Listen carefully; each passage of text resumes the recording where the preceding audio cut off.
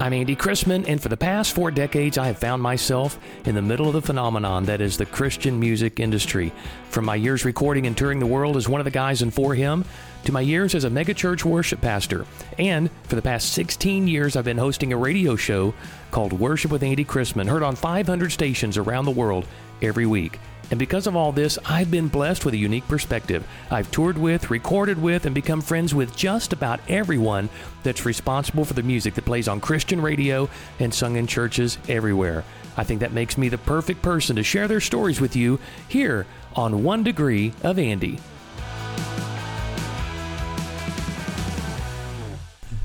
Everyone needs a mentor.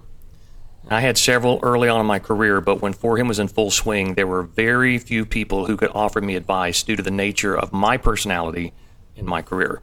And I'm very grateful every day that I met Wayne Watson. And this probably comes as a surprise to you, because I don't think we ever sat down to have specific mentoring conversations, but you spoke so many different things I needed to hear at that time in my life. So I just have to start with that. As for what you accomplished in your CCM career, we'll get to that over the next hour. And I truly believe the story of Christian music can't be told without acknowledging your contributions. Now, having said that, please welcome to the 1 Degree podcast, my friend, Wayne Watson. Thank you, Andy. You're welcome. Nice of you. Yeah. I didn't know you were listening. I hope what I said was appropriate. Most of it wasn't, but the stuff that was, I did file away. So I just want to start with that. So, one of the things you told me, and I don't remember what tour it was on. Maybe it was our Christmas tour with. There were so many. There were a few. Gosh, man, we were together on so many different kinds of things. I want to say it was a Christmas tour with you and For Him and Point of Grace. And yes. I remember there was one time you just didn't stay for autographs. Like you just left. And I was always made to feel so guilty if I had to get out there and keep signing and taking pictures. And inside I'm just like, I don't want to be here. Not because I didn't love the fans, but because I felt like I gave everything on stage and then have to go out and put a smile on when I had literally nothing left to give. Yeah. And I remember you told me this, and I've always kept this with me, one of the best pieces of advice I ever got. He said, it's better to leave than it is to stay there and lie. Wow. That was me? That was you, believe it or not. Well, that whole thing of not having anything left, I've really touted that my whole life and career, what if you want to call it that. But I mean, wherever you are, whatever you're singing for, whatever you're offering, and this sounds morbid to say this, but what if it were the last time? I agree with that. I say that all the time. Yeah, I tell singers that. I tell groups when we used to judge competitions, I'd say sing, it sounds kind of gross, sing like you're dying. Sing like it's your last chance, because I see so many that just basically phone it in. It's like, what are you saving this for? Yeah. Do you know how fragile? I was at a memorial service this week for a 28-year-old. Had everything in the world, and is not here anymore. Wow. And even, just basically give it up. Give up what you've got. When God's ready to fill you up with something more and you give it again, do it again tomorrow. And as a singer, you especially would get this. You have to kind of be careful that you don't blow yourself out vocally. True. Because you've got three more in a row, and those are tough. But, yeah.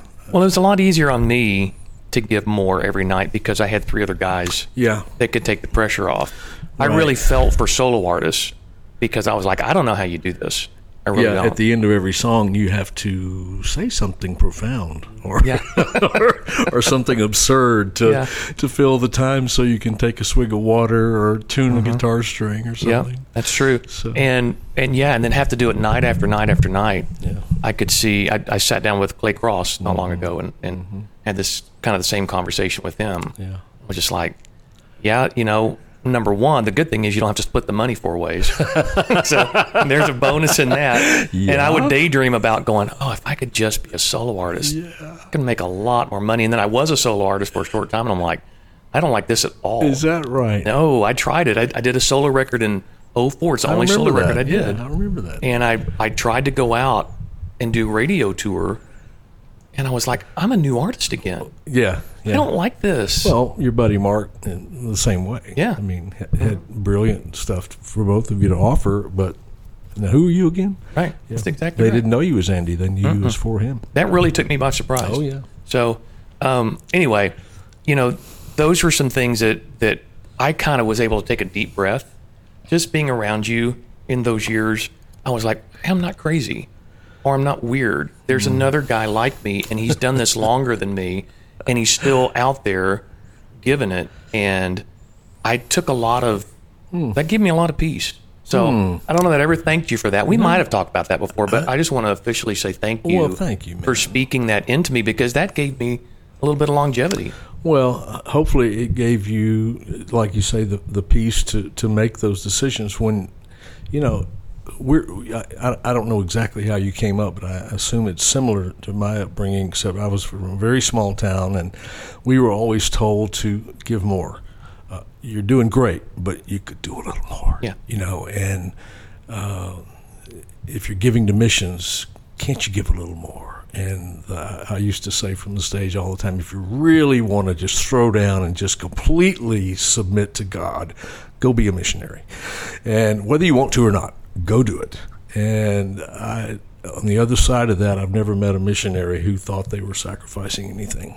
They wouldn't do anything else. Interesting. Yeah, most of them are like, why would I do anything else but this? This is the best thing ever. Wow. Even with their difficulties and stuff. But yeah, you have to take care of yourself. It's like the old airplane thing when you're flying. And I remember the first time I put your own mask on first and then help your child. Like, what?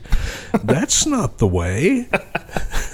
And then you realize, if you're passed out, sir, you can't help your child breathe. So that applies to a lot of things, and not a bad thing to remember occasionally. Still, Yeah. A lot of the young artists that I help train and mentor and kind of get them ready for their life in whatever field of music that they're going to go into is you just got to be you. Just be yourself. Because if you chase after somebody else's design or the way somebody else is created, or say you like what you see in that person and that looks successful, that looks like a happy way to be, you're going to eventually run out of steam and run out of emotional and spiritual energy trying to be somebody you're not. And sometimes that's the hardest thing to try and figure out.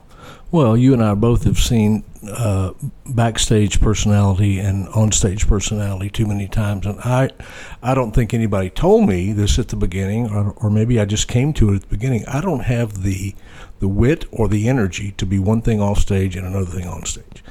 Just try to be consistent and try to be honest with yourself and within limits with your audience. They don't need to know everything. They might want to know everything. They don't need to know everything. Yeah. I tend to overshare at times. I get the knee under the table a lot. Same. and I used to look at my wife and go, "What?" Yeah. That kind of spoils Why are you it. hitting me? Yeah, why are you hitting me? Did I say something wrong? Yeah. And I kind of get it, but us Southerners, we like to talk about I got this scar over here. Let me show you this other one over here. Well, but you know what? That's part of being an artist, I think, is that's how that's what gets us to that next level of performance is we share the nasty stuff too, not just the highlights. Well, but because it makes us relatable. And not necessarily to just expose all of that of your private life, your personal life. But my intent through all of that is to be relatable to people, because they're out there. There are people in the seats that are going through the same stuff you're going through. And again, you have to compose it, or you come off just. We've all heard people that they're going a little bit too far. Just a little too much information. Yeah, and that just takes having people around you sometimes too to go. Don't do that. Yes, it takes having people around you that will say no. Again, we all know people who have an entourage of yes men and women around them, which turns into the emperor has no clothes sort of situation. So I want to go to the beginning of your career. Obviously I could read Wikipedia, which I'm not sure how exact that is, I don't or your either. website, but I have no idea. Take me back to the beginning of growing up in Louisiana and figuring out that this is not only okay. So there's a line between this is what I want to do with my life and actually being good enough to do it. Like, when did you know you were good enough to make a career out of this? I'm not sure I do yet. I'm still working toward that. That barometer changes still after 20 years. It changes like, and again, those are kind of things you don't want to go that. I had a singer with me one time on a Christmas event, and she was a local, and she said, and I quote, "I killed my solo," and I thought, I don't know that I've ever said that about myself. I think, well, good for you. You really didn't, but good for you for thinking that, you know? See, that's where, again, you knew she didn't. And you're kind of like, I wouldn't say that if I wasn't completely sure. I grew up in Mayberry, basically. If you know what I was thinking before I came up here today, I thought, the things you and I talk about, and me and your buddies and For Him and all the others that we toured with and we grew up with and we performed with all through those decades, we say stuff that people these days, they don't know what we're talking about. That's true. They do not know. Even, they might not know Andy Chrisman, they might not know Mark Harris, who those other guys? Yeah, but they might not know those names, but you'd think, well, For Him, and they don't. Yeah. Just like people, when I used to have a booking agent, which I really don't use that much anymore. They would call and they don't know me. I mean, these young music and youth student directors are. But do you get this though? Do you get? Oh my gosh. My parents just played me some of your music. Oh, man. My grandparents are big fans. Oh, yeah. The funniest one I got is, we can all be a little vain. And this was years ago, but this little college-age girl came up, and she was cute, and she said, "Would you sign this for me?" Beat. My mother loves your stuff, At least it was her mother, wasn't her grandmother. Yeah, not grandmother. But now, you're a grandparent. Yep. I'm a grandparent. It happened so quick. But I grew up in this simple little town where we didn't lock our doors, and my mom played the organ and piano at church. My dad couldn't sing a lick. I wanted to be a baseball player. I ate and slept baseball. When I graduated from high school, I played pretty well in high school for a B-level school. And you're a lefty, right? No, I bat left, and I play golf left. We played golf together. We have. And I was, because you told me that you mimicked your dad, right? Yes, yeah. Yeah, you just stood on the other side of your dad. That's right. Is it the Phil Mickelson thing? He said, we would go to Florida. My family, we would take one vacation a year, and we'd go to Panama City, Florida. And they had a little miniature golf place called Goofy Golf, and they had the animals and the Lincoln and the whatever. And Dad would stand there. He didn't play golf. He was a businessman. He'd say, "Stand across from me and do what I do." So I would, and I just got that left-handed thing. So when I batted in baseball, I batted left, but I threw right. But I wanted to be a ball player. I think I weighed about $135 when I was a senior in high school. Some time ago, many pounds ago. No judgment. I couldn't do that. I went to college at Louisiana Tech, and I looked around me, and there were giants, literally giants in the land, and they'd worked out with weights and all this stuff. So the only other thing I really was interested in was music, so I went and studied music. Where'd you study music? At Louisiana Tech. Okay. Yeah, famous music school. No, just, an hour and a half from my hometown. What did you study? Like, where did you go? I studied education. I studied music education. So when I got done, and all through my college career, I never, ever aspired to what we have done with our lives and what God has placed before us. That was never a dream. We didn't, and I don't mean this as a put down of my fellow townsmen from my little town, but we didn't dream big. No, I was from Waco. Well, Same way. Man, we'd go there for vacation, man. Are you kidding me? Think of like Valley Mills. Oh, yeah. Outside of Waco. Oh, I know exactly Valley where that Mills? is. Yeah. It's a bedroom community of Waco now, but little 1,500. We had one traffic light.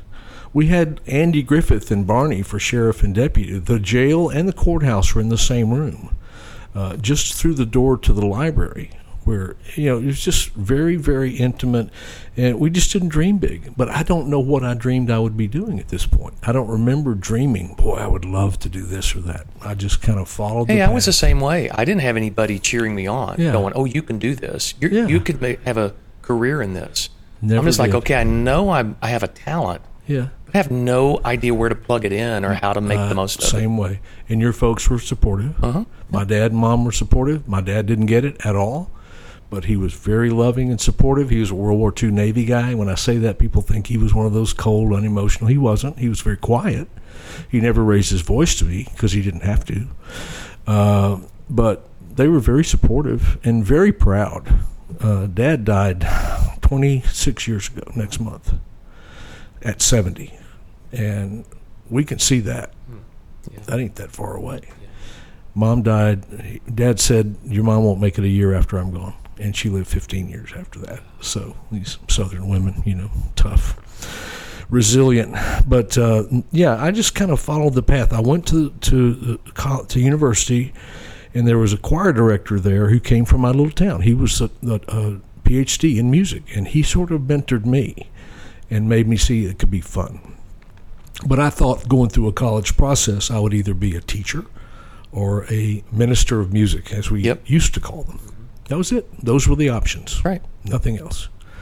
I began to work for a nonprofit in Baton Rouge for about 2 years, and just didn't really click with that. And I just sort of stepped out on my own and started playing at camps. Yeah. And this were you writing music at that time? Very little. And so whose songs were you doing? I was doing Keith Green. Wow. I was doing Dallas Holm. I was doing Don Francisco. I was doing, I don't remember. He's alive. Yeah. He's alive. Oh, man. What a great guy. What a funny guy he is. Just whatever was there, and taking him. I wasn't even taking hymns and tweaking them like we do now. We thought, we don't do hymns. Yeah, they were sacred. Yeah. You don't mess with holy, holy, holy. You sing it like page 1 says you're going to sing it.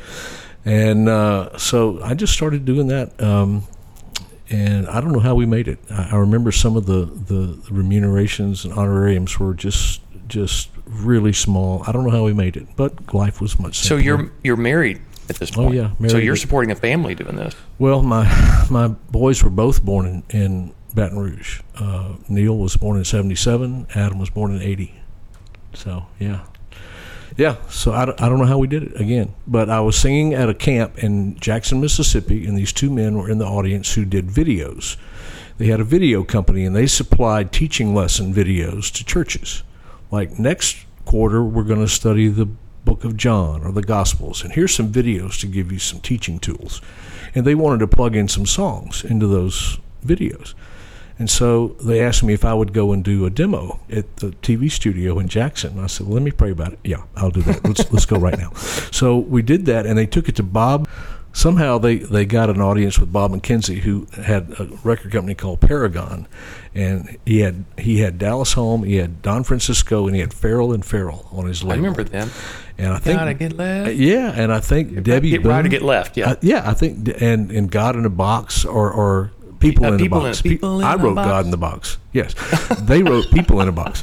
There's something about boxes. Anyway, they got an audience with him, and he didn't really, because they wanted him to put some of his artists on these videos. And he wasn't interested, but he said, who's this guy singing this song? I sang Touch of the Master's Hand. They had never heard it. Who wrote that? A guy named John Cramp, K-A-R, like a cramp in your leg, John Cramp, youth director somewhere in Dallas area. And it's such a classic. Yeah, it literally sat in my piano bench for a year. Someone at a youth camp gave it to me and said, hey, you should sing this. I literally sat on it for a year. And during that time, before this opportunity came up, I had been with Cam Floria and the Continental Singers when I was 15. Wow. I cheated.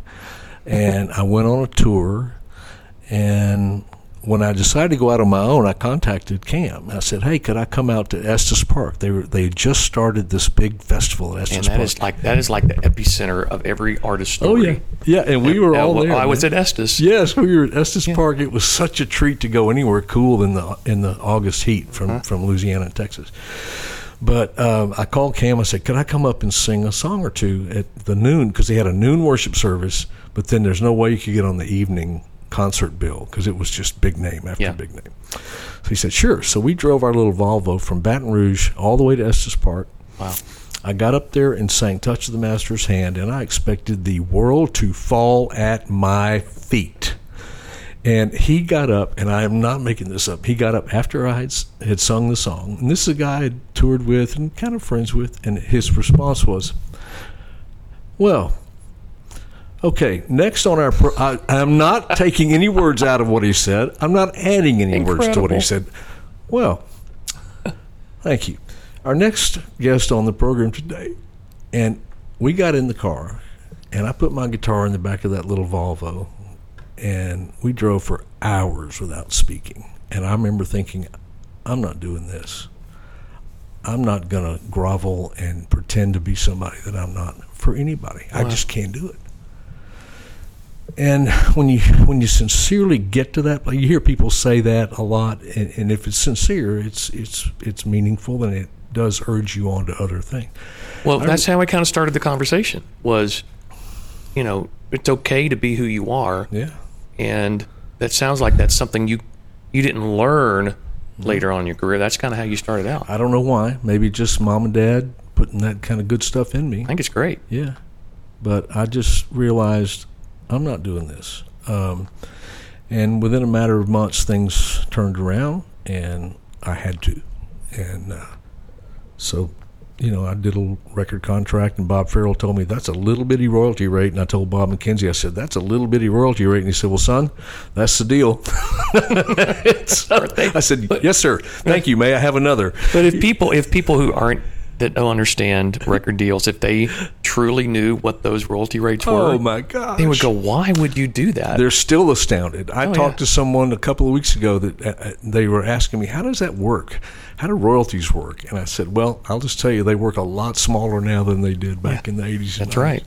As you're not selling physical products. So. I said, basically, they give you X number of dollars to produce a product, and your royalty rate is, pick a number. If it's 15%, that 15% off of every sale goes to pay back that debt, and then you start raising money. You start making money.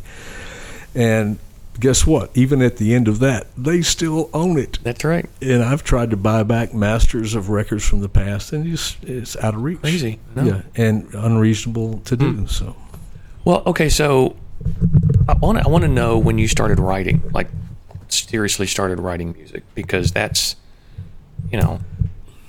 such a big part of your story.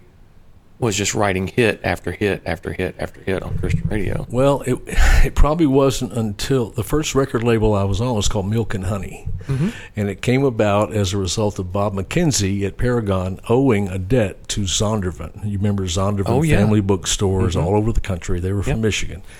And Bob McKenzie was quite the businessman, and he basically said to Zondervan, "Let me develop an artist roster for you instead of just paying you back."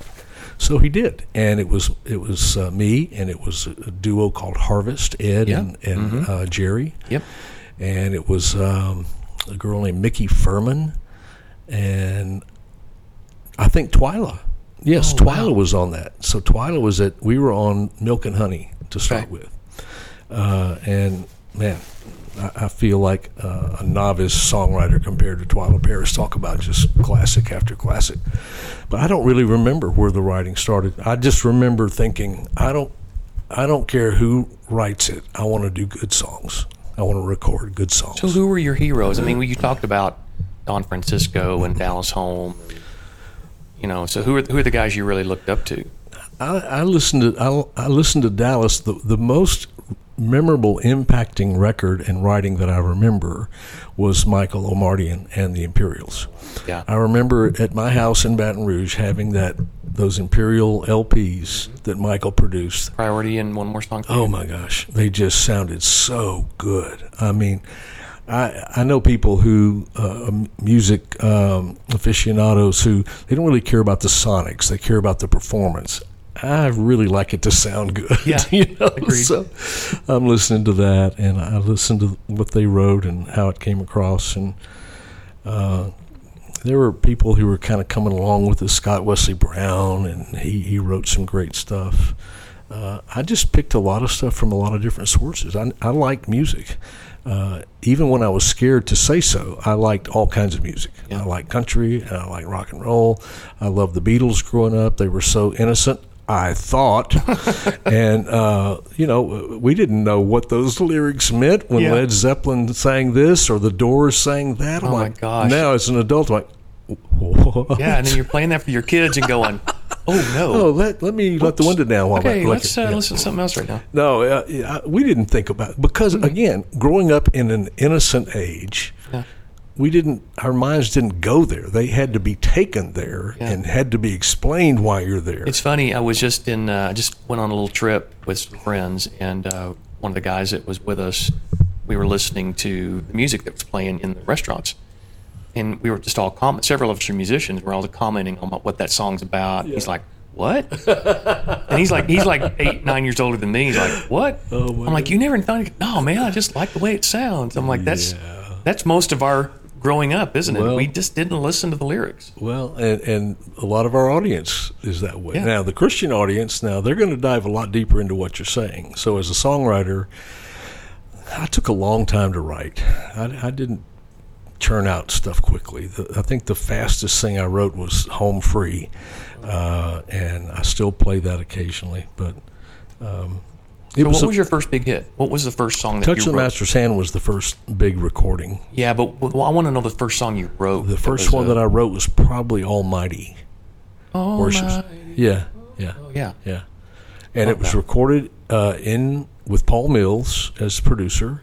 Boy, he had a good career. Oh man, he's rocking it. He has written so many film scores for a lot of big Christian movies. I think the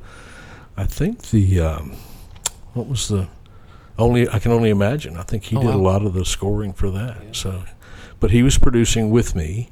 We went to New York, and the Brooklyn Tabernacle Choir sang backup on it. And I remember going in this little bitty studio, and Carol Cimbola brought in about 20 of her singers. And I thought, I don't know if this is going to be loud enough with 20. And they almost blew my face off. I mean, they were Alvin Slaughter, and all these cats are standing, 10 feet from me. So Alvin's one of my mentors. Is that right? I mean, I wasn't around him a lot, but he would always come up, put his arm around me. Sweet and man. Just sing back a line that I had sung on stage. Is that right? And he would just squeeze me and go. Oh, yeah. Man. Yeah. I miss them, man. I haven't. So what record was that? What record was Almighty? Almighty was on maybe on Watercolor Ponies, or I didn't realize it was that old, because you still did that song every night. Yeah. When we were on tour with you. Yeah. And that's unusual to go that far back.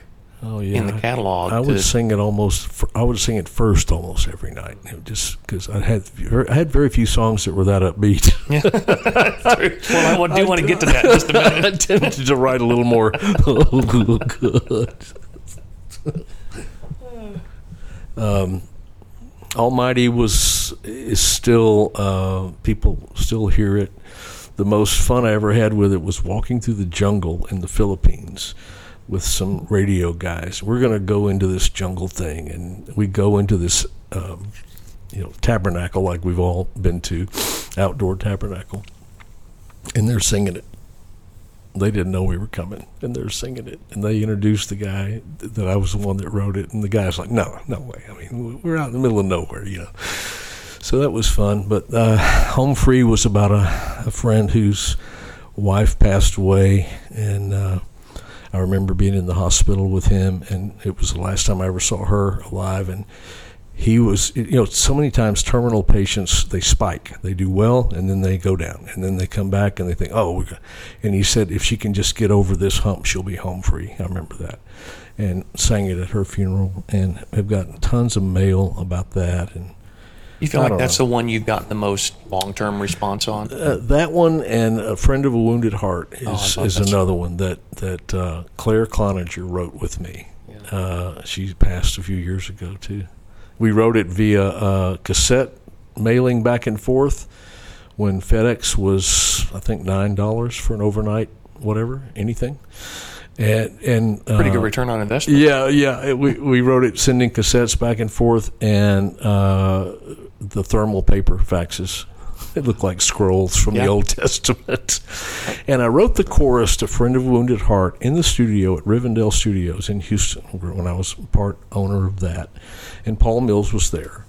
And Brian Tankersley was producing a Kim Boyce record. Now we're going way out there. I just saw her. I just saw her about a year and a half ago. She's going to be on this date with Sandy and Russ and myself. Great. Yeah. She's going to be on this date in Ohio in early May. But he was producing a record on her, and he asked me to come and sing backup with him and a couple others.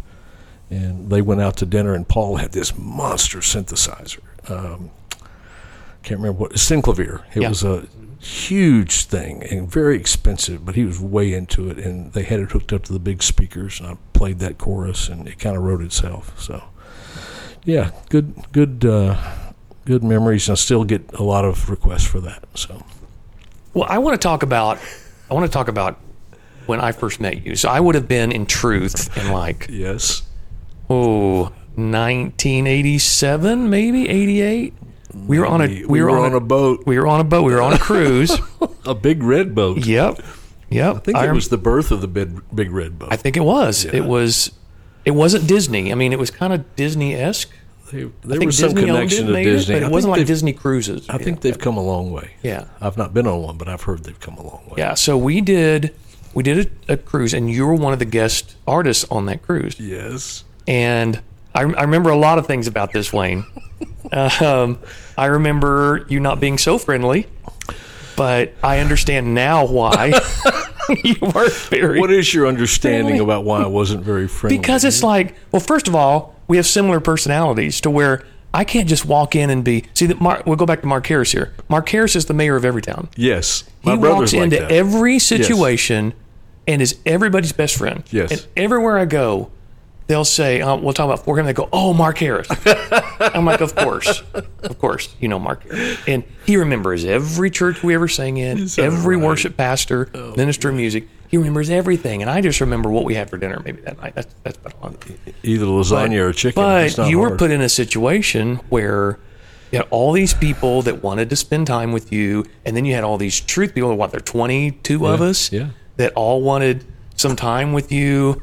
I remember seeing you on the beach and just going, I want to go up and say something to him. I'm kind of like, I don't think I should. Oh, my gosh. I'm so sorry. No. So, well, here's what I took away from that. You sang the night that you had to sing. Right. I remember you singing Friend of a Wounded Heart, Rose-Colored Glasses. Right. Probably Watercolor Ponies. Right. But your voice was trashed. Huh. This is what I remember. I remember your voice was trashed. I don't know if you were sick or you'd been out in the sun too long or you're just tired, whatever it was. I don't know. But here's what I took away from that. It made a real impression on me. You pushed through it.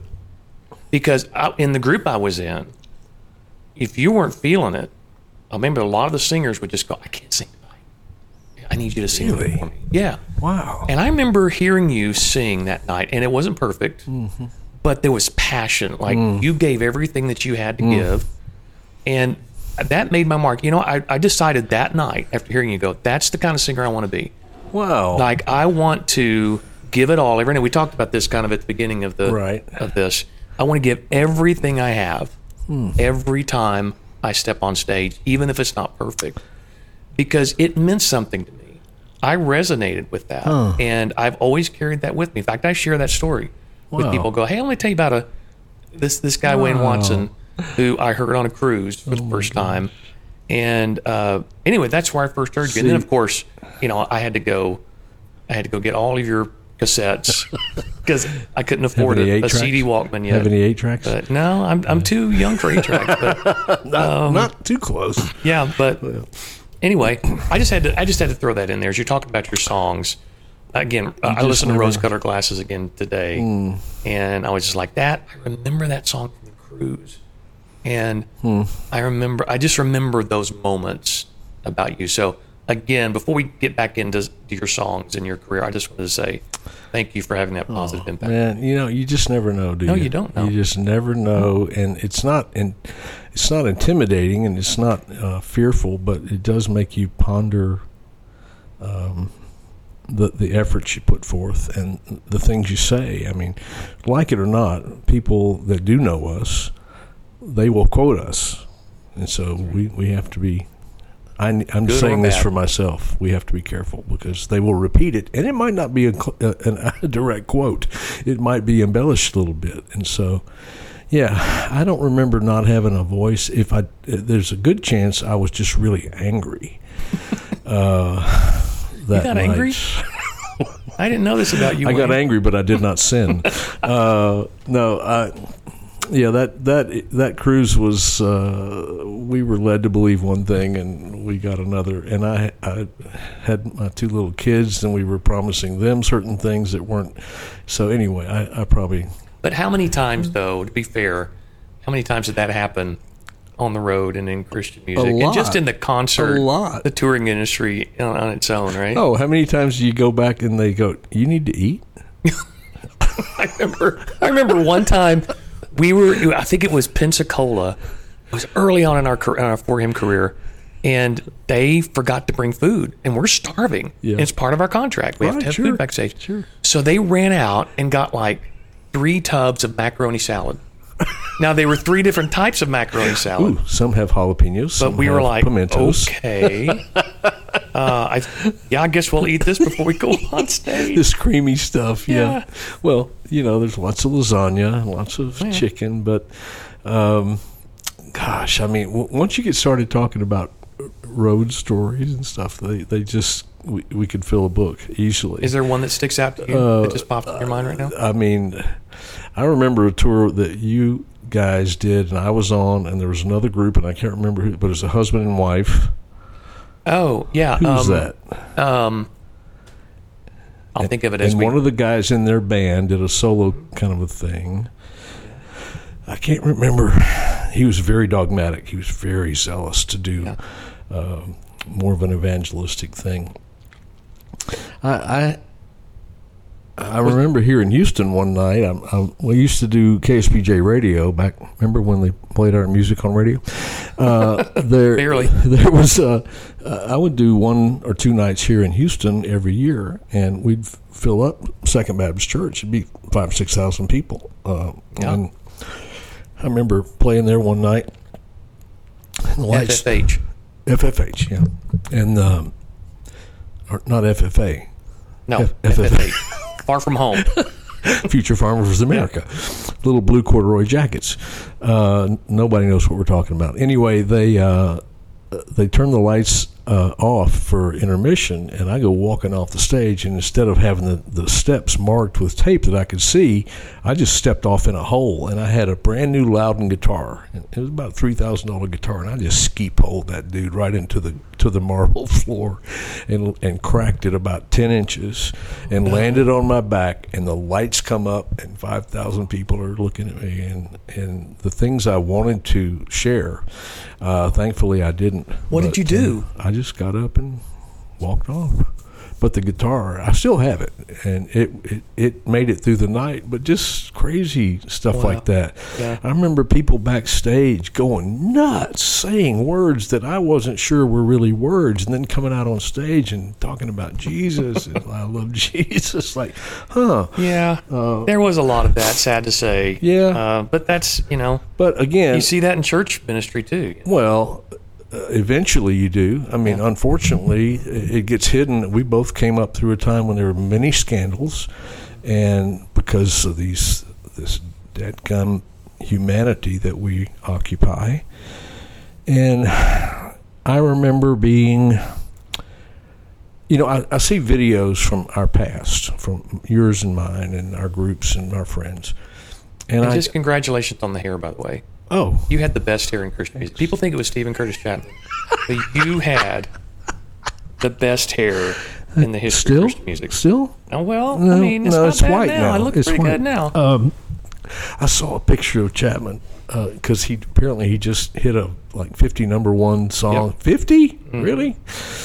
And it's something somewhere I saw a post or a picture of him. This was my second number one song, and man, he had the curly mullet. I mean, it was a thing of beauty. Yes, it was. And yeah. So anyway, where were we? I don't know where we were. We were talking about. We were talking about just crazy road stories. Yeah. And that's, yeah. But I think the first time we spent a lot of time together was on those Young Messiah tours. That's right. When for him and myself and Sandy and Stephen Curtis, and Steve Green, Michael English, BB and CC Winans, Twyla, Point of Grace, man, and Carmen. Remember Carmen, bless his heart, rest his soul. So, okay, I grew to love Carmen. Carmen was an acquired taste. And, he would come on every night. Remember this? Oh, yeah. He would come on the bus every night after a Young Messiah show, and he had all his jiu-jitsu. What's now MMA. Yes. It was kind of Brazilian jiu-jitsu. Yes, he would have all his videos, and we had a guy's bus, we had a crew bus, we had a girls' bus. Right. And I'll never forget this. He loved that martial arts stuff. He did. I just remember I think it was the third one we did. In fact, I just was texting Mike Quistad. He was, we're texting a little bit before we started this and just talked about a couple of things. And he said, tell you hello. And he said, he said he probably remembers my brother Jeff a lot from those. God rest his soul. He died a long time ago. Yeah, he did. 20 years ago, maybe. Yeah.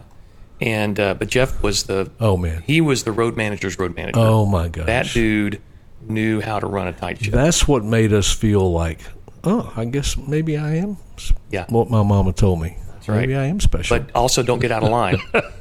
Don't ask for more than you need. I know. I remember Jeff and I did the top 10 list every night. That's Remember the top 10 list? I remember those. Jeff and my gosh. Yeah, Jeff, because David Letterman was doing the top 10 list. That's right. So Jeff those and I started doing top 10 list about the tour. The only tour people would know. It was very inside. That's right. Nobody would get it, but we had a lot of fun. So back to Carmen, I remember it was maybe the third one that we did, and I had called Jeff and just said, hey, I know this sounds like an odd request, but can I not be on the bus with Carmen this tour? And he's like, oh, okay, I can work that out. I'm like, just put me on the crew bus. I'm fine. Oh, the band. It was the band. That's what it was. Bus, yeah. Just put me on the band bus. Jerry and Dave Cleveland. Those guys. Got lots of great guys there. Yes. And I'll never forget, we get to the first date, and I'm walking with my luggage towards the band bus, and you are too.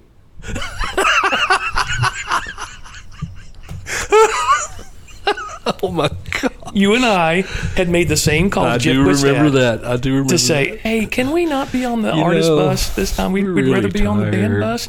And again, I don't want to speak ill of Carmen at all. He was a wonderful dude, but he was very eccentric. And when Carmen, Jesus, when you're on the bus with Carmen, you did what Carmen wanted to do. You did what Carmen wanted to do. And in the dressing room, between segments of the Young Messiah show, he would have his Walkman on, learning the song he was about to go out and sing. The first night, he didn't know his song. Oh, no. And we're all terrified. Oh, yeah. Because he's like right up after didn't seem to bother him. He just went up there. He went out and nailed it. He knew how to do his thing. He smoothed it, man. Yeah. Oh, yeah. Oh, those were great times. Yes. Those really were. Those are those pinch myself years, like 93, 94, just to go, what am I doing here? Like, I know. Like, how did we get here?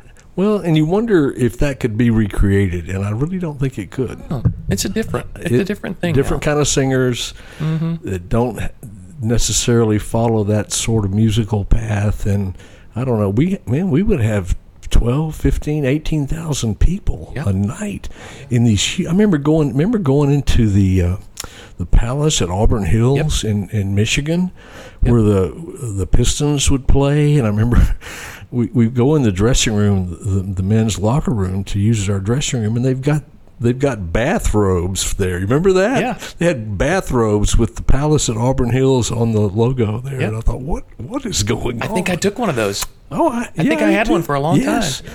my mother, died some time ago, but we just finally cleaned out our house and we found tour jackets from the Young Messiah tour. I still got a couple. I mean, they were something, man. They're pretty sweet. Yeah, they were sweet. Oh, those were great times. Yeah. Yeah, I just remember, man, I remember Steve Green was kind of like, he was like the resident pastor Yes. of the tour. I Yes, just he remember was. And he was kind of the gatekeeper. Yes. Like if he saw any shenanigans going Oh, on, baby. or if he just, Oh, he got baby. the Holy Spirit just kind of went off in Yes. his heart, he would just be like, hey, I want to talk to you about something real quick. And be like, oh, okay. Yeah, and then.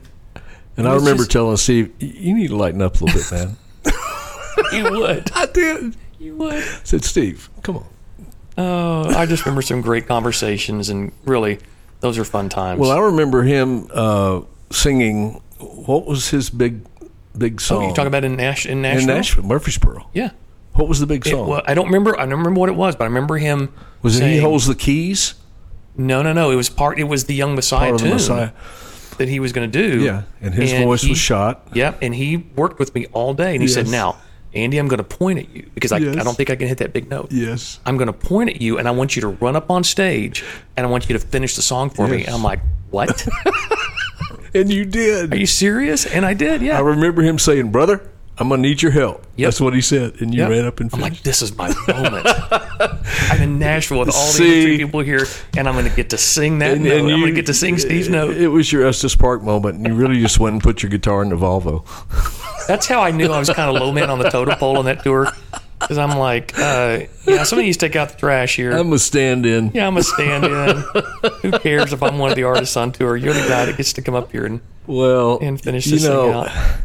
Again, there are very few of our ilk who are in a different class, and we know who they are. Yeah. Their names are said plenty of times, so we don't need to say them again here. But, I never aspired to this. I think, boy, I wish I could still go out and play for 5,000 people a night, or I wish I could tour and go into arenas again. But, man, I never dreamed I would spend any amount of time in my life doing that. Yeah. I remember going into Rivendell Studios because I was producing custom records. I was living in Baton Rouge, trying to make a living, and there were these little housewives or a music minister that wanted to do a record, and they'd have $4,000 or $5,000, and I'd find a way to make it. I'd make $500 myself. I'd write out all the parts. There was no creativity in the studio. Just, we don't have time. We got to play all these in one day. And I remember going into a studio before those days thinking, if I could just go sit in a session, that would be just awesome. And I spent a lot of years in the studio. So I don't want to be greedy. At this point in life, it's so easy to think, dadgummit, why don't people pay attention to me? Why don't I get played? Stop it. Don't be greedy. Be grateful. So much more a sedative of the soul to be grateful. And I have to remember that every day, because it's so much more humanity to go, I want to get back out there. I want to show them don't you remember who I used to be? That it's like a drug. Oh yeah. Oh, when you sing in front of that many people, and you get that kind of reaction from the crowd. Oh yeah. It is and then if it's less than that, it's like the number one song. When your song goes number one and the next one only goes to number two, you're like, wait a second. That doesn't feel as good. I want that feeling of getting that phone call. Well, because of the Mayberry upbringing, I didn't walk too far off the straight and narrow. I never did the drug thing. I don't know what that euphoria feels like, but yeah, the audience and the approval and the acknowledgement, it's heady. And that being said, we're talking about pastors or anybody in a position where there's thousands of people telling them how great they are. And this, oh, you're so good. I really love it when you. Anybody is susceptible to making a fool of themselves. I mean, it's sometimes just a matter of time if you start believing it. Yeah, you really got to have people around you that don't have anything to gain from your success, anything to lose from your failure. Right. They just love you. Right. And you give them the freedom to call out what they see. You got to have those people, especially in the music industry, especially in the Christian music industry. Well, you and I could sit here while we do know people who are still making an impact. I can also name about a dozen that I've even 20 years ago, I never heard from anymore. 30 years ago, what happened to so-and-so? Why did they quit singing? Where are they? So, again, just a lot to be grateful for. Who do you keep up with from that era? Michael Omartian and I are probably the closest as far as communicating regularly. I've tried to make a habit of it when somebody pops in my head to just call, and it's surprising to me how surprised they are sometimes. I think that's awesome. Because people expect you to call when you need something. And unfortunately, I get a lot of calls from people I haven't heard from in decades, and they want something, and that's fine. Like me doing this podcast. Like this, yeah. But I wasn't going to say that. But no. We came up at a time, I don't know how your faith background is necessarily. I think I do. But when I was in college, it was the beginning of the charismatic movement, and it scared the bejeebies out of me. And so I've had this resistance to anything Holy Spirit talk most of my life. But for all that it is or all that it is not or all that I allow it to be in my life, the one thing I do know is this: I've never felt more of the presence of the Holy Spirit getting me through every single day of life in this world that has gone completely bonkers. Places that we used to consider safe, like the sweet little church school in Nashville. Would you ever think anything would ever happen there? I mean, and I live in the fourth largest city in America, right here, and I'm so aware every day of the Holy Spirit of God presence just holding me. And if I get home safely, maybe I'm over-dramatizing, but if I get home safely, I'm like, thank you, getting me home You think safely. about those things, though, after a while. Oh, yeah. Especially when you look back and just go, wow, how many times Oh, did inches. it come that close to not surviving? Yeah. You know, I remember the song that Amy Grant sang, Angels Watching Over Me? I used to love that song, and now I listen to it and I think, well, what about people that are in tragedies? What about people that are taken out from this or that? Does that mean that God is not paying attention? We got to draw the camera back. We got to look at things a little bit bigger, and I believe God's favor. I ask for God's favor for me and my family. I pray for His protection. But the older I get, the more I know very little. Well, and that's why I think your music has stood the test of time. As I go back and listen to it, let's be honest. Your music tends to be a little more on the melancholy side as far as your lyrics. You think? And a little more questioning, right? Yeah. Again, just going through the songs that I was listening to this week, you get a sense of who a songwriter is and what they believe. And, again, a song like Home Free means God didn't heal you. He's going to heal you on the other side. So I know I grew up in an era of the charismatic movement that, hey, if you're not healed, you didn't do something. You're not praying the right way. Oh, you don't have enough faith. Oh, yeah. And so, but a song like Home Free, you're kind of like, well, wait a second. There's another side to this coin that we need to talk about. Yeah, even Lazarus died at some point, right? Yeah. I listen to Watercolor Ponies, and as beautiful and an uplifting song as that is, there's a sadness to it. And I was listening to it in the airport today, going, this song ends in a minor key. Oh yeah. Like it goes in this beautiful place melodically, and then it ends in a minor key. And I'm like, that doesn't really happen anymore. And the last words are right away. Yeah. Minor key. And I used to get, song just makes me cry, and I never knew whether to thank them or apologize. I'm so sorry. But did you ever feel pressure from your labels to write happier songs or anything like that? That's I good. never felt pressure from a label to do anything. I have to give them that. They never said we want you to look this way or sound this way. Or the only thing I remember is in the song "Somewhere in the World" that was on my first record with Word. Neil Joseph, very sweet friend, was the head of A&R, and he was in the studio, and a guy named Scott Hendricks was producing it. Yeah. Scott Hendricks is now the head of Warner Nashville, Country, Warner Country, Nashville. Blake Shelton and all those guys.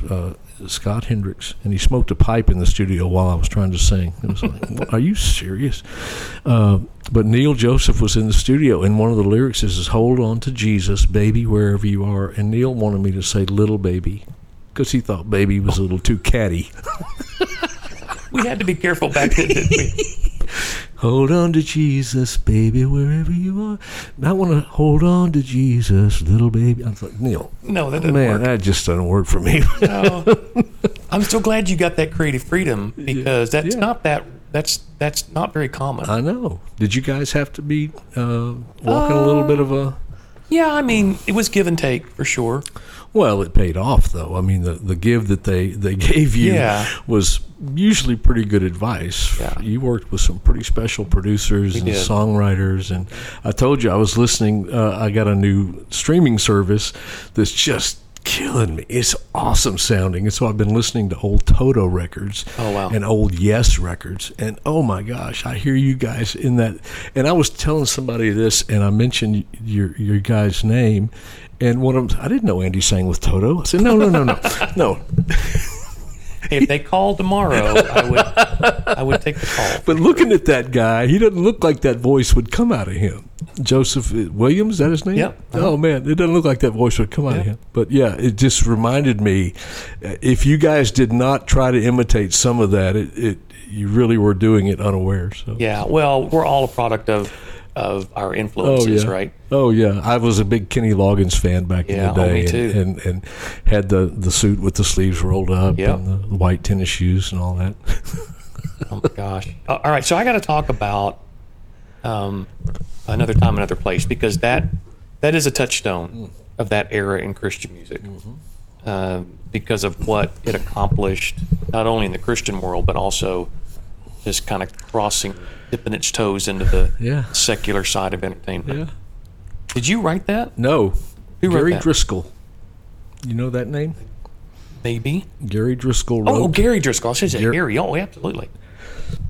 No. Was it Gary? Not Phil. Not the trumpet player. No, not Phil.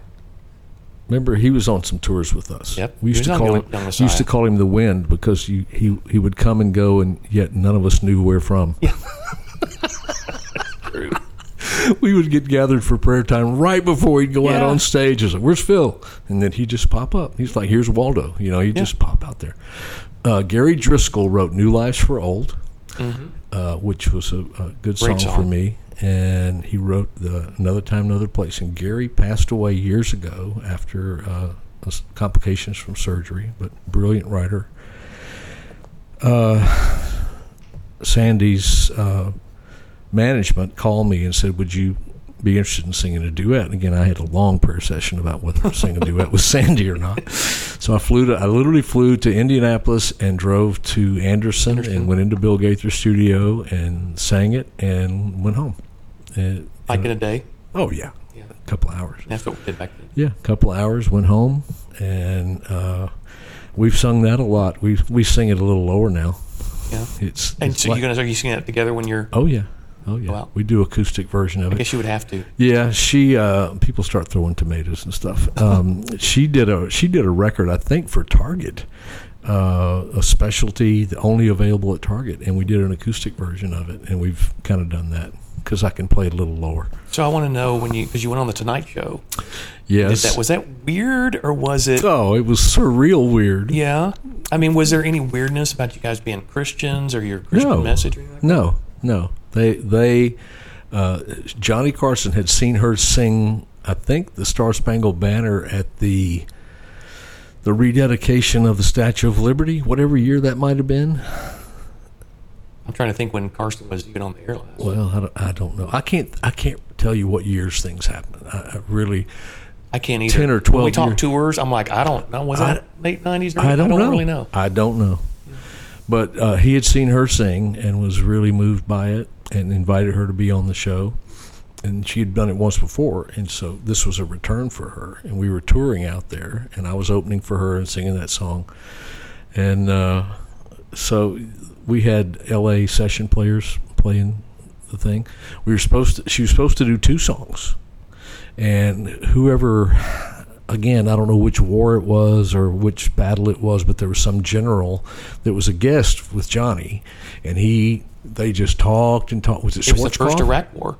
Was it Schwarzkopf? That would have been like 92? Maybe so. Yeah, because I remember being in the studio recording the lead vocal for A Man You'd Write About with Reed Arvin.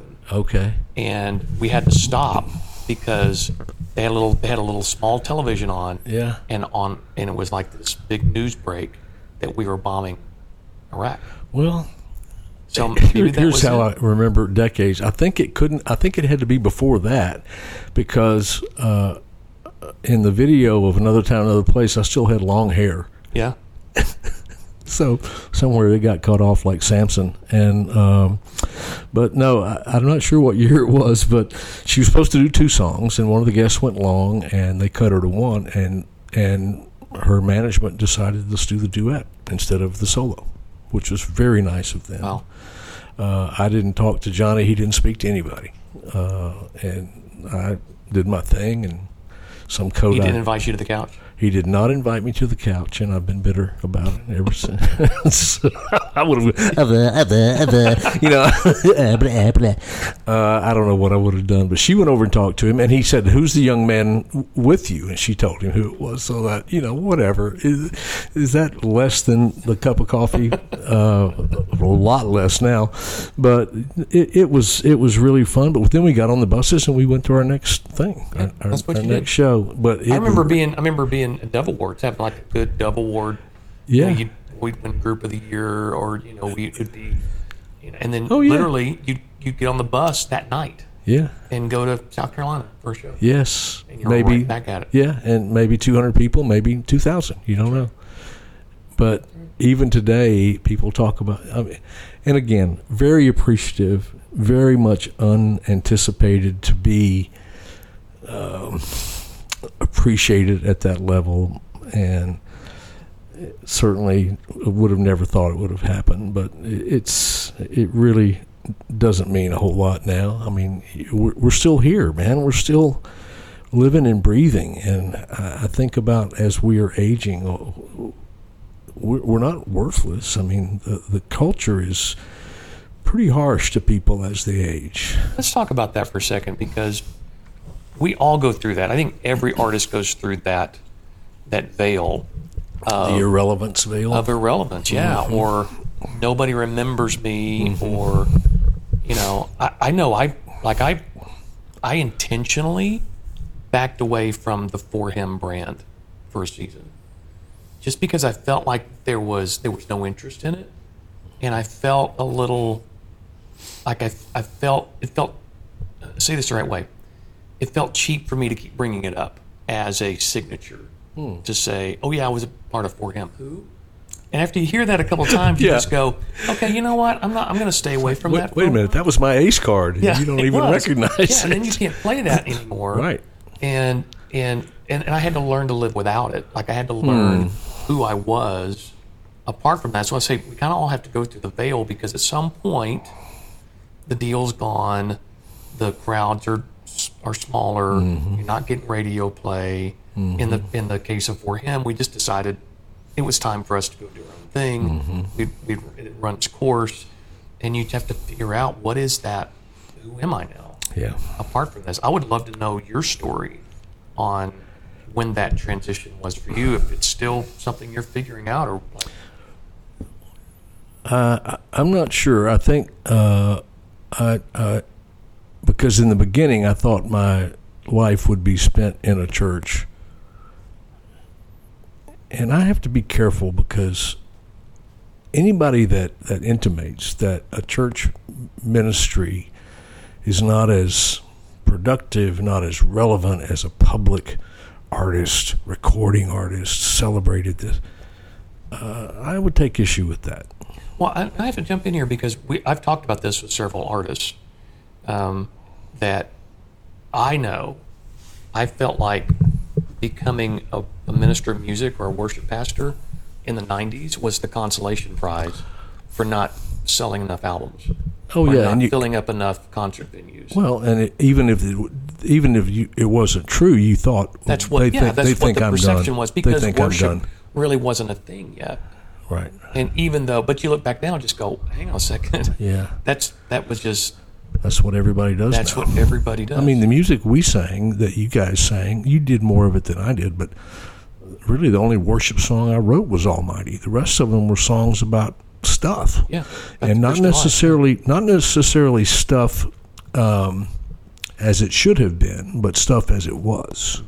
And I tried to write about life in Christ as it is, with its good and its not so, and not pie in the sky, happy ending every song, high note every song.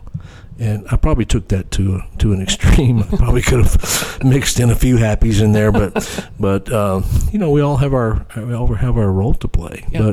But I don't know when that happened. I went to a pretty major church here, and again, even that phrase, it's like if you look on social media now, you see pictures of people that we know, people who probably have phone numbers in our phones for these people, and they show big venues, and good for you.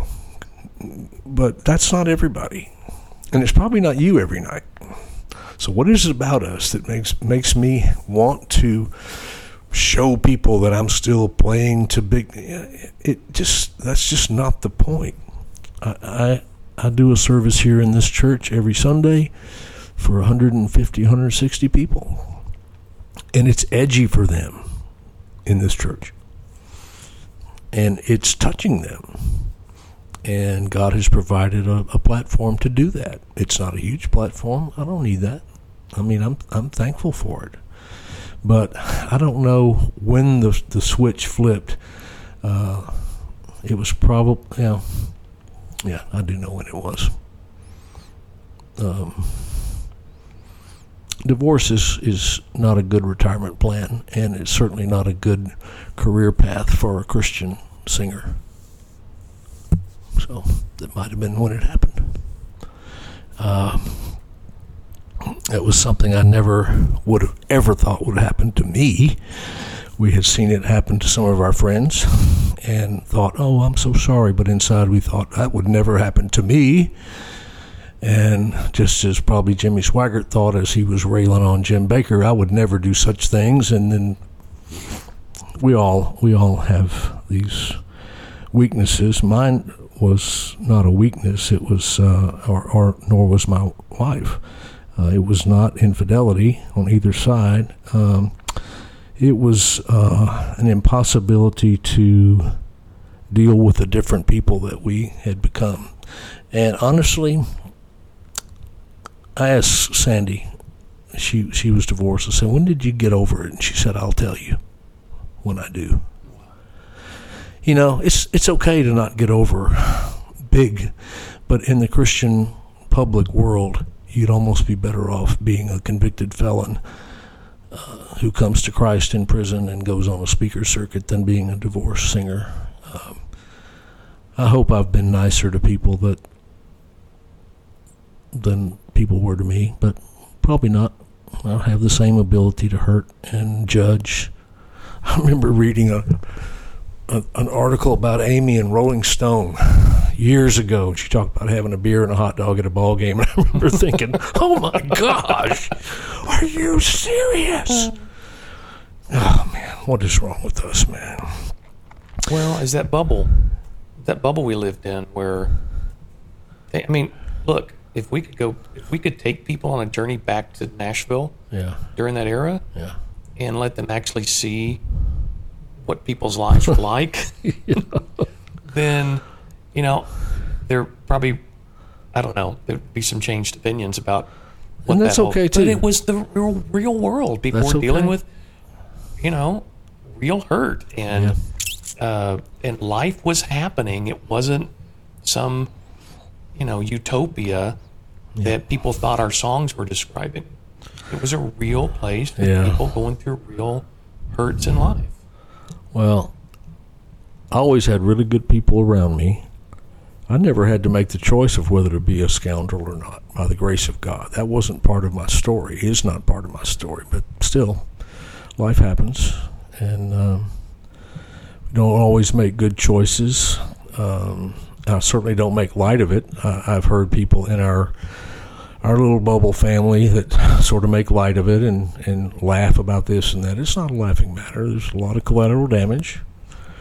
But God is certainly not through with us and has blessed me. And I remain very grateful for whatever voice I've been able to have into people's lives. I don't do the social media thing very well at all. I really don't like it. Good for you. I wish there were another way to keep connected with fans. But it's fascinating to me, the things that get responses. I wrote a piece about my firstborn son, Neil, who's 46 now. I read that, actually. I mean, I remember the day he was born, and I'd watched enough I Love Lucy. I thought we were supposed to run around going, "Hey, Lucy, get the food," you know. So, Lynn, she said, "Honey, I think it's time to go." And we got up and we cleaned up the kitchen. We went to the hospital and had a baby. And I wasn't in the delivery room. We didn't do that back then. Yeah. Thank Jesus. But we, we had a little boy, and it was just amazing. But people responded to that little 3-paragraph story more than any video. If I get on there with my guitar and I sing, they don't care. They see millions of those things. So it's fascinating, but I just don't do a very good job of speaking into people's lives through that social media. I don't know what to do about it. But I wouldn't expect that from you, just knowing you personally. Yeah.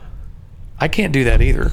I can't spill my life out on social media. I'll post something here or there. I do it for my businesses and that kind of stuff to generate some traction. Well, but I would hope people's lives are more full than to want to know every dotted I and crossed T in our daily life. I mean, my goodness. But there's some people that can do it, though, and it is, I know. And their lives works. Must be exciting, or they're making it up. I'm not sure which one. So I want to talk about worship for a second. So you have, I know you're not going to like me saying it like this, but you've made the successful transition from a Christian artist to now a worship pastor, someone who understands what worship is and how it works and what its purpose is. Take me on a journey just for a minute on becoming a worship leader. Well, it wasn't any. Life was never easy for me. I was born in I went. Most of my music was, like I said, about stuff. It wasn't worship music. Right. So I went from performing and recording and singing songs about stuff to leading an orchestra and a choir in a big church here in Houston. Because I had studied conducting in college, I had a degree in voice, and I could do it. Honestly, there were times there where I thought, "Oh man, is this it?" But they took pretty good care of us. Not too many years into it, things personally began to get dark and sad, and so I really don't know. I don't want to divulge too much about that, but that was not really favored in that particular church. Not favored. No, we shouldn't be favored, but it wasn't really. Yeah, you probably could have said that just about anywhere, though. It wasn't really handled very well. Yeah. A lot of churches talk about grace and preach it, but they don't practice it. And so at the darkest time of my life, when I needed grace, it wasn't there. And I was very angry. I had a big old black Harley Davidson, and I thought about just getting on it and disappearing and never being heard from again. And one of my dear friends, Tim, that you know, said, "Yeah, you're not really the bedroll sleeping in the outdoors kind of guy."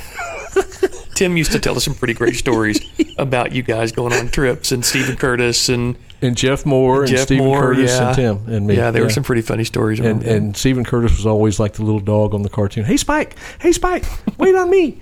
He was always the last one to get his gloves on, his helmet. We're all ready to go. We rode the Natchez Trace several times. And he had a motorcycle that his wife had given him that was purple and cream colored. Oh, no. And we rode into a shop in Jackson, Mississippi one time. He had some mechanical trouble, or one of us did. And the good old boy came out and said, "Who's riding the egg?" The Easter egg. "Who's riding the Easter egg?" Oh, I'm sorry. Anyway, yeah, continue your story. Tim said, "You're not really a bedroll, sleeping on the ground kind of guy. Your adventuresome is not having a reservation in a nice hotel." Same. I feel like we're the same person here. Yeah. So there was a pastor here in Houston. I don't even know how I met him, but he's huge in my life. He saved me from just blowing everything up, and taught me what grace really meant. I'd sung about it all my life. I didn't know what it meant. Didn't know the difference between mercy and grace, and he taught me. And then he said, "Why don't you come over here and sing at our church?" And so I did, at that little Methodist church. It wasn't a little church, but it's a Methodist church here in Houston for 12 years. And I think I learned to, like I told you earlier, literally and figuratively open my arms to people. I don't want to sing for you. Let's sing this together. Sing this with me. And if I determined that they're not singing it with me, I would stop. Say, "Hey, I don't want to sing this to you. Sing it with me." And I guess I just, learned how to do it. Yeah. And some people like it and some people don't. Some people don't want to be engaged. They want to come to church and check the box and go home. And thankfully I've been in enough places where there are enough people who enjoy the engagement and the fellowship of the worship. And honestly, worship for me growing up was going to church. It's like we didn't consider the song service worship. The whole service was worship. Even if the preacher was pointing his finger at you and telling you how you need to get your act together, that's worship, I guess. It really wasn't, but that's what we called it. But I've experienced it, and I like it. I like it a lot. And I think I missed it a lot. I wrote a song years ago that Michael Martin produced called "Wouldn't That Be Something?" And it was about Jesus, a dream I had of being at a party and Jesus was looking for me over everybody's head. And I thought he was going to come hammer me about something, because that's the kind of Jesus I grew up with, mad at me. And he came over in this dream and put his arm around me and said, "I've missed you. Wow. How you doing?" Just, small talk. And if I lament, I think everybody has regrets. I mean, I really question people. I don't have any regrets. How can you not? One of the biggest regrets I have is I didn't know Christ as my friend for so many years. I knew him as a taskmaster, Savior on the cross. Thank you for dying on the cross. I'm so sorry, but not as my friend, closer than a brother. And I love that. And I need that. More than anything, I need that. Because there are no others that love you like that. This life that we're talking about, this musical journey, this artistic thing, can be very lonely. Now, you with your three buddies, even as weird as they were, there was fellowship there. Yeah. As a solo, I would travel with a couple other guys, but they weren't really that close, but it can get lonely.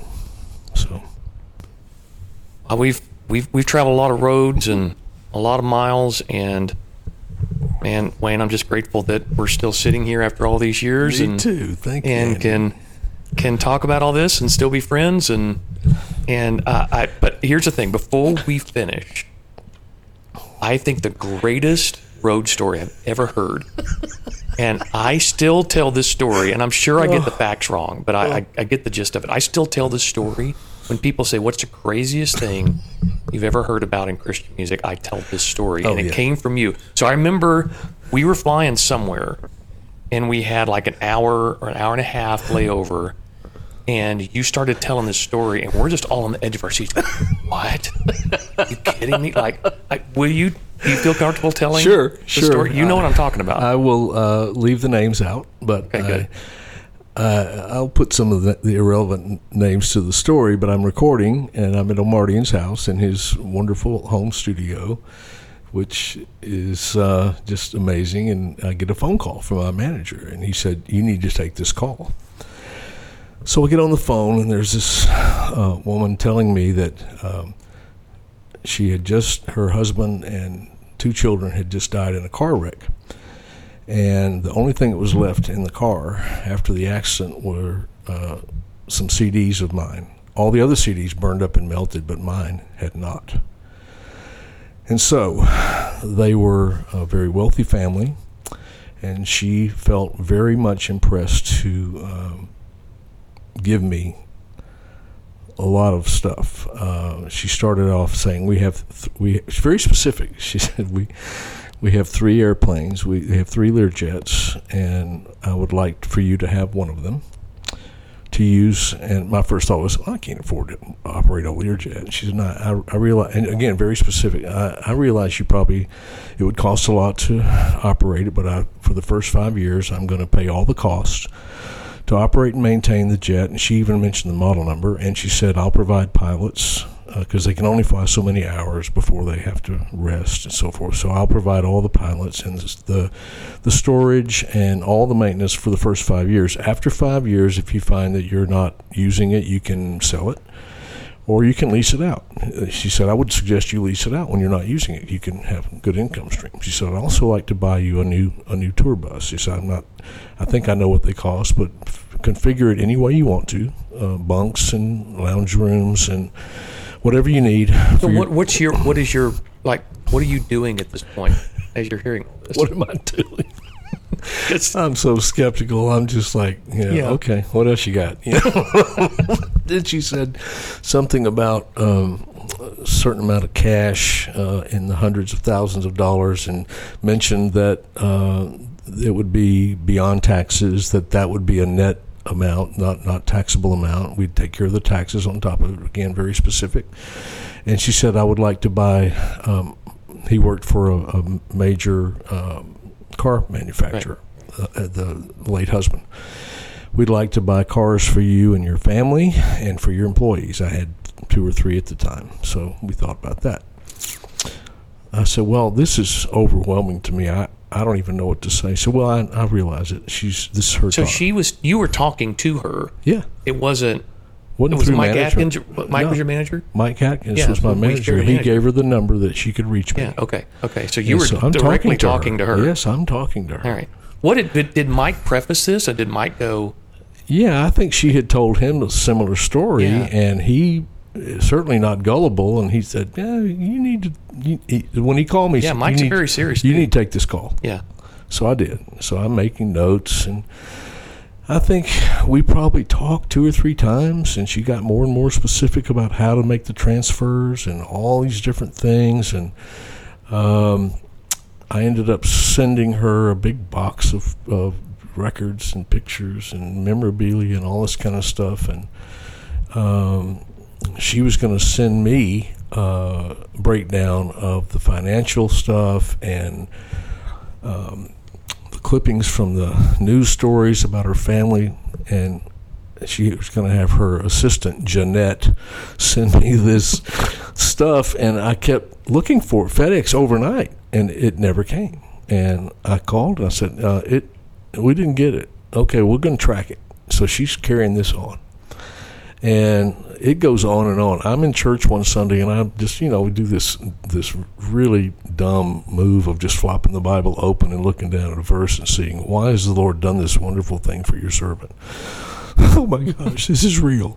And Mike and I had dinner, and we went down the details of how we're gonna manage these assets. What are we gonna do with them? We talked about you guys. We would help do For Him tours and stuff. And so it's moving on, and I think the Dove Awards were happening, and I had arranged to have tickets for her. She wanted to come down and bring her family, come to the Dove Awards, and had the tickets waiting for her at Will Call. And you talked to her multiple times, you got to know her. Oh, yeah, and she talked to my wife, and they both wept on the phone at her loss. And, Lynn was very, very tender-hearted, and so I thought some time went by. I hadn't heard from her for a while, so I just tried to reconnect. And I told my friend Tim Burke, I said, something's really big about to happen. I can't tell you what it is yet, but something really big's about to happen. So I'm doing a tour with Jerry Jenkins and Tim LaHaye on one of their Left Behind book tours. I'm doing some music in between their whatever they were doing. And I'd taken a break, and Tim calls me, and he said, hey, do you know the name? And he said the name of the woman. And I just went cold because I had never mentioned a name to her. And I said, how do you know that name? He said, Stephen Curtis Chapman just told me the most unbelievable story. And I just lost my mind. Dude, that's like having the winning lottery ticket and then misplacing it. That's what I kept And the thinking. dry cleaners, gets it. The numbers have rubbed off. So I hung up from Tim. I called Chapman. I called Stephen Curtis. I said, and I mentioned the name. He started screaming.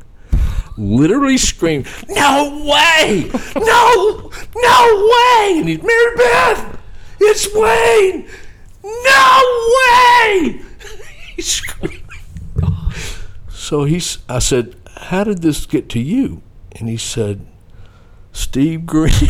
Oh, no. He said, I go in to talk to my pastor and tell him all these wonderful things this person's going to do for our ministry. And he said, hold it right there. Call Steve Green. Oh, my gosh. So she had contacted me, Steve Green, and several others that you'll probably talk to. But she'd also contacted some ministry in Colorado and promised them all kind of cars and airplanes and stuff. And they went to an airport. They were going to meet her at a GA airport. They had balloons and welcome, and nobody ever showed up.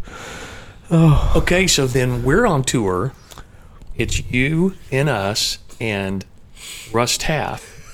And we're like, hey, Wayne, tell Russ this story. This is a crazy story. No, let me correct you. Okay. Omardian was on that bus. Oh. And I said, Michael, remember that phone call I took during one of our sessions at your house in the studio? And I said, I can't tell you what it is now, but I will tell you one day. He said, yeah, tell me what, I talked. What was that, man? And so I started telling the story. And Taft leans forward and says the name out loud. And we all start screaming and yelling. And I mean, it is just chaos. I remember the bus exploded. Oh, my gosh. We were laughing and slapping each other. And I remember that's one of the greatest moments on tour for me. And Russ's wife, Tori, sniffed it out. She sniffed it out and found out what was all behind it. And she called the number, or somebody one of the daughters picked up, or somebody. It was all a lie. Didn't I hear that maybe she moved on to like country artists? Or I don't know. Something like that. I thought maybe know. Mike Atkins told us that I would she hope was so. now trying to grift country artists. Stuff. We always thought she must have had like a room full of whiteboards, like dry erase boards with call Wayne on Wednesday, call Steve Green on Thursday. But the detail was what got me. It was just fascinating detail about taxes and airplanes and all this stuff. And I think Tori, Russ's wife, ended up getting in touch with one of her daughters, and the daughter's basically, yeah, my mom's nuts. It was shocking to the system. It was shocking. Well, I'm glad you were entertained. Oh my gosh, I hate that you went through that. I mean, I felt bad after the story was over. I can still see the picture of us on that bus. Yeah. Telling Omardi, Me too. I'm going to tell you that story, what happened that night. I was at your studio, and Russ leans forward and says the name out loud. And we just start screaming and yelling. It was awesome. Incredible. Hey, thanks for listening. Join me every Monday for news stories from the Christian music industry and beyond. And if you want more content like this, along with a lot of great music, join me for Worship with Andy Chrisman, airing on 500 stations around the world every weekend. And when you get a sec, run over to my website, andychrisman.net, for information about my professional vocal coaching and an incredible new resource for worship pastors called The Worship Table. See you next time on the 1 Degree of Andy podcast.